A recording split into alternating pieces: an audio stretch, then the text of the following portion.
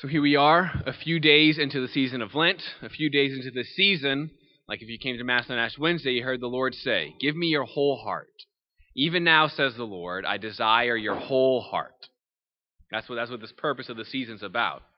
And if you're anything like me, only a few days into it, we realize that's not easy. It's not easy to give the Lord everything. In fact, it's really easy to make little compromises. It's really easy to start cutting corners. It's really easy to kind of start already giving up on our penances a little bit. I don't really need to do that, right? I don't have to let the Lord into that area. I don't have to give him everything, right? Jesus knows that. Jesus recognizes how difficult it is.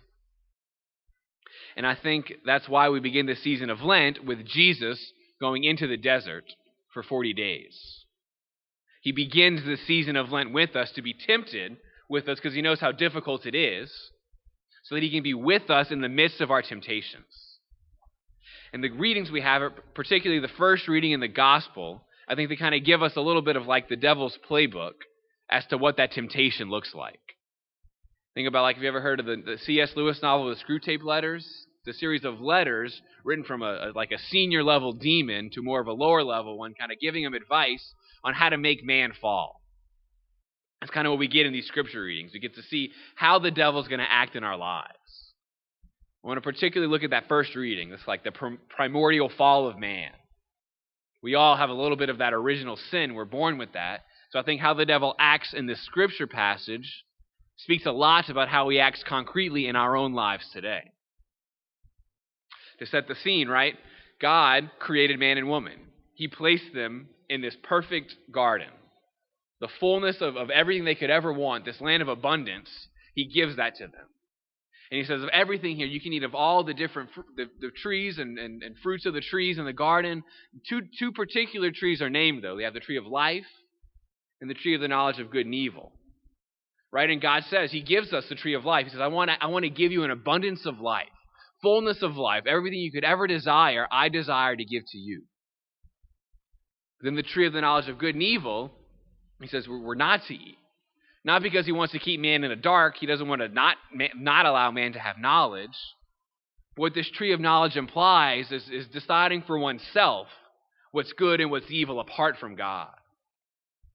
See, God doesn't want man to eat of that tree because he desires to be in a relationship with him. He desires man to trust him, that God is going to give us what is actually good for us. We don't have to decide that for ourselves apart from him. And so he says, no, don't eat from that tree, so that I desire to be in a relationship with you, a relationship of trust, which is important for what comes next. Now, I think, at least for me, all the cartoons, the children's Bibles, all these stories kind of make me, every time I hear this passage, I think about it in kind of like almost like a cartoon fairy tale kind of way, right? We have a little cartoon Adam and Eve. I'm sure this was in my mind as I heard it. We have this little cartoon Adam and Eve in this nice pretty garden. It's a beautiful day outside. We have the little tree with the apple hanging from it, right? And this nice little garden snake kind of coming around the tree to come talk to Eve, right? It's got this very kind of playful, childlike image to it. That's not actually the feel that the text is speaking to us. See, in fact, we know pretty positively that this serpent that is talked about is not a snake, because then God's punishment to the serpent after the fact would make any sense. He punished him that he would crawl on his belly. If he was already doing that, then the punishment wouldn't do anything. Other areas in the Old Testament, when they use this word, it refers to something like a monster, a dragon, the Leviathan, this kind of like crocodile-like creature maybe, some kind of thing that what we know for sure is that it evoked terror. It evoked fear. When you heard about that, or when you saw that serpent, it would make a chill run down your spine. You feel threatened. You feel terrified. It wasn't just this harmless little snake. When Eve saw this serpent coming, she would have felt threatened. She would have been scared.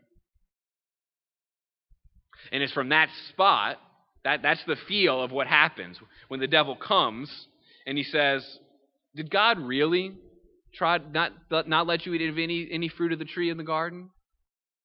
Notice he doesn't use force. He doesn't kind of try to overpower her. He's a lot more subtle. And in fact, the answer to that question is no. That's not what God said. God said you can eat from anything in the garden, even this tree of life, just not this one tree. That's what the devil does. First, he scares us. He terrifies us. He puts fear into our hearts. And then he starts planting that doubt. You can't trust him. Did God really tell you that you can do that? That you can't do that? And then Eve made her first, and I think her biggest mistake. She dialogued with the serpent. She dialogued with that temptation. Whenever we try to rationalize our temptations, our fears, whenever we try to kind of enter into a conversation with that, more often than not, we're going to lose every time. But she's in this spot of fear. She feels threatened. There's nowhere else she can go. The devil has put herself between her and God.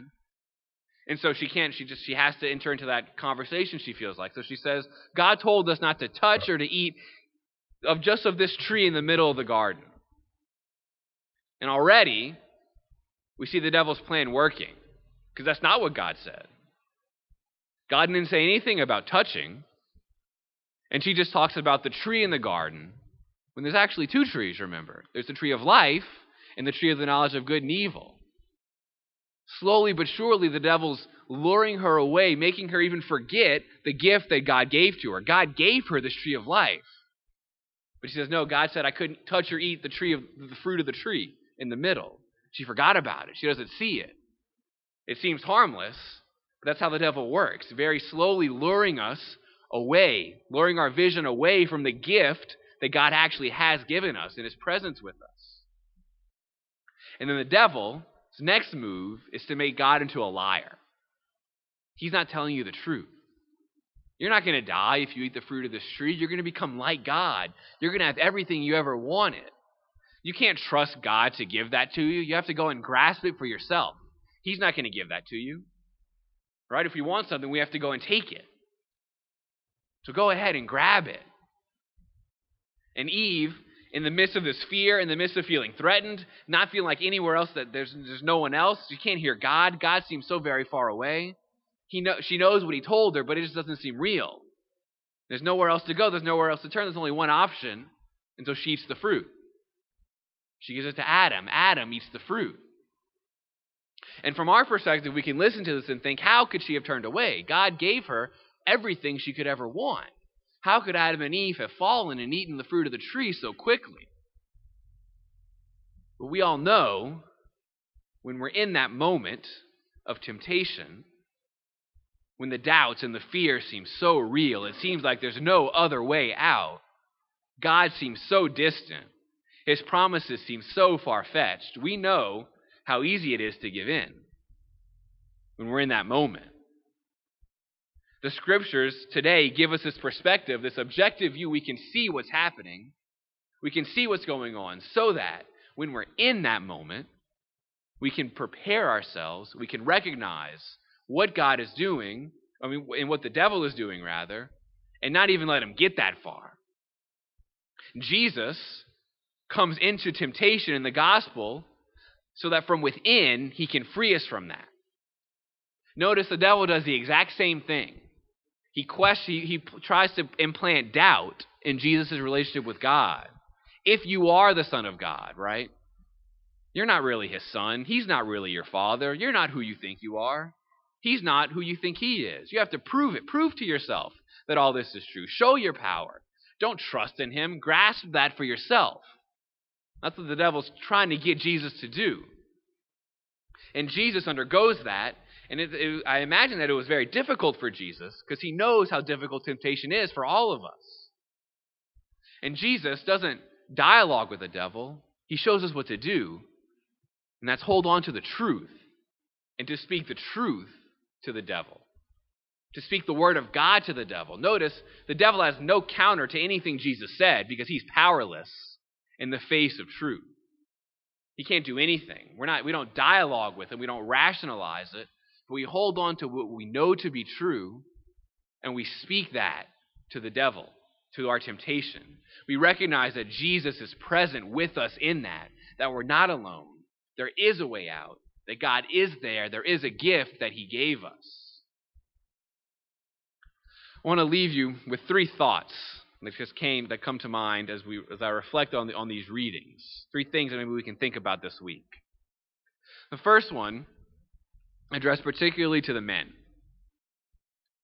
Why is this called the sin of Adam? Didn't Eve? Eve's the one who fell, right? Eve's the one who ate the fruit. Why do I always call this the sin of Adam? I would argue that what we heard in the reading today isn't actually the first sin. I think this is actually more of like a result of the first sin. See, before this, before Eve was even created, God gave Adam a command to till the earth, to cultivate it, and to protect it, to guard it, to watch over it. Which means there's something that he has to guard it and protect it against. That serpent should never have gotten into the garden. It was man's responsibility to guard and protect the garden from anything evil.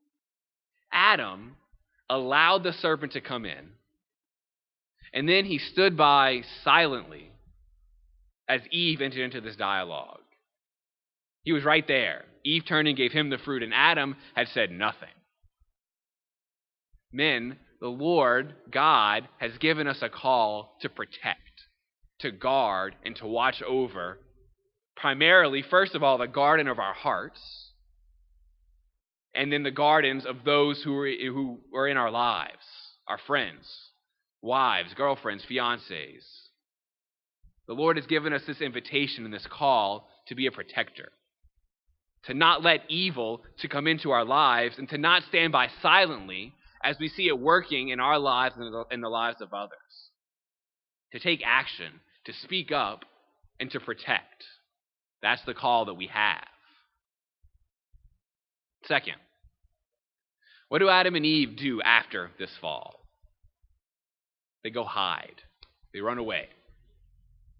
And then the Lord comes down to find them, and not in like an angry, like, where are you kind of, like, I'm gonna punish you kind of coming. But the text speaks about this desire for reconciliation. He comes out of a desire to be with Adam and Eve in the midst of what's going on, to offer them reconciliation. And then Adam and Eve blame everyone. Adam blames Eve, Eve blames Adam, they blame the serpent, they blame God for putting all the situation together. The psalm that we heard, the responsorial psalm, also comes from the context of a great sin. The sin of David and Bathsheba. Remember, David, after a day of laziness, of just sleeping, he has an affair with Bathsheba, and then has her husband killed to cover it up. And then when Nathan comes to reveal this sin to David, his heart is pierced. And he writes this psalm out of a response to that. God, have mercy on me. I am so sorry for what I've done. Have mercy. I'm sorry. Please forgive me, God. And he does. I wonder what human history would have been like if that was Adam and Eve's response. If they would have just come before the Lord who was seeking them out and said, God, I am so sorry. We tried and we failed. Please forgive us. We don't know the answer to that question, but I imagine things would have played out a little bit differently. Our temptation when we experience sin is to hide and to try to place the blame on something or somebody else. When the Lord, coming to seek us, doesn't care about any of that. He just desires to be with us. The invitation is not to hide, but to run to the Father, to run to mercy, to the reconciliation that he desires to give to us, to run to him in the Eucharist, in our own prayer, in the sacrament of confession, not to hide, not to feel ashamed, but to come before the Lord and say, Lord, I am so sorry, in full confidence that he is going to offer us that reconciliation every single time. And finally, the gospel shows us that Jesus enters into temptation to redeem it from within. He comes to be with us in the midst of our temptations, right? The devil, what he wants to do is to make us doubt, to forget God, to distrust him, and to make us think that we're alone, there's no other option. When we experience temptation, instead of kind of like trying to stuff it or to run away from it or to rationalize it, invite Jesus into it. Very really, whether out loud, in the quiet of your own heart, invite Jesus into the midst of our temptations. Recognize his presence there. That's why he was tempted, to be with us in the midst of our temptations. Say, Jesus, I need you to be with me right now. I recognize your presence as I'm undergoing this temptation. Be with me. Help me to see your light. Help me to see that I am not alone. As we continue to go through this Lenten journey, temptations will come. Jesus speaks to us tonight to remind us that we are not alone. No matter whatever the doubt, the fear, the lie the devil tries to plant into us, we're not alone. He's here, and he has that invitation, that hand extended to be with us, no matter what situation presents itself. He is here. We're not alone. Amen.